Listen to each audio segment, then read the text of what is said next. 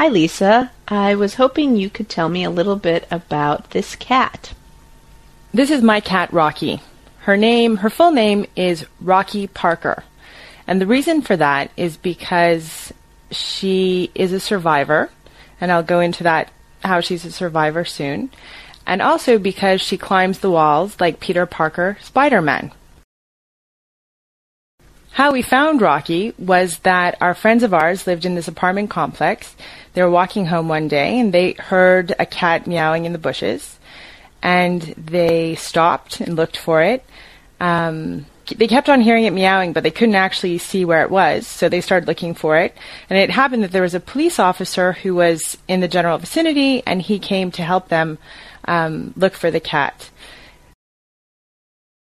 So finally they found this little kitten who was probably not more than a month old, had obviously been abandoned by her mother, and the police officer explained that because of the animal laws in the community, that if they didn't take the cat in or find an owner within a week, they had to bring the cat back to the SPCA. They couldn't leave it out on the street again. What's the SPCA?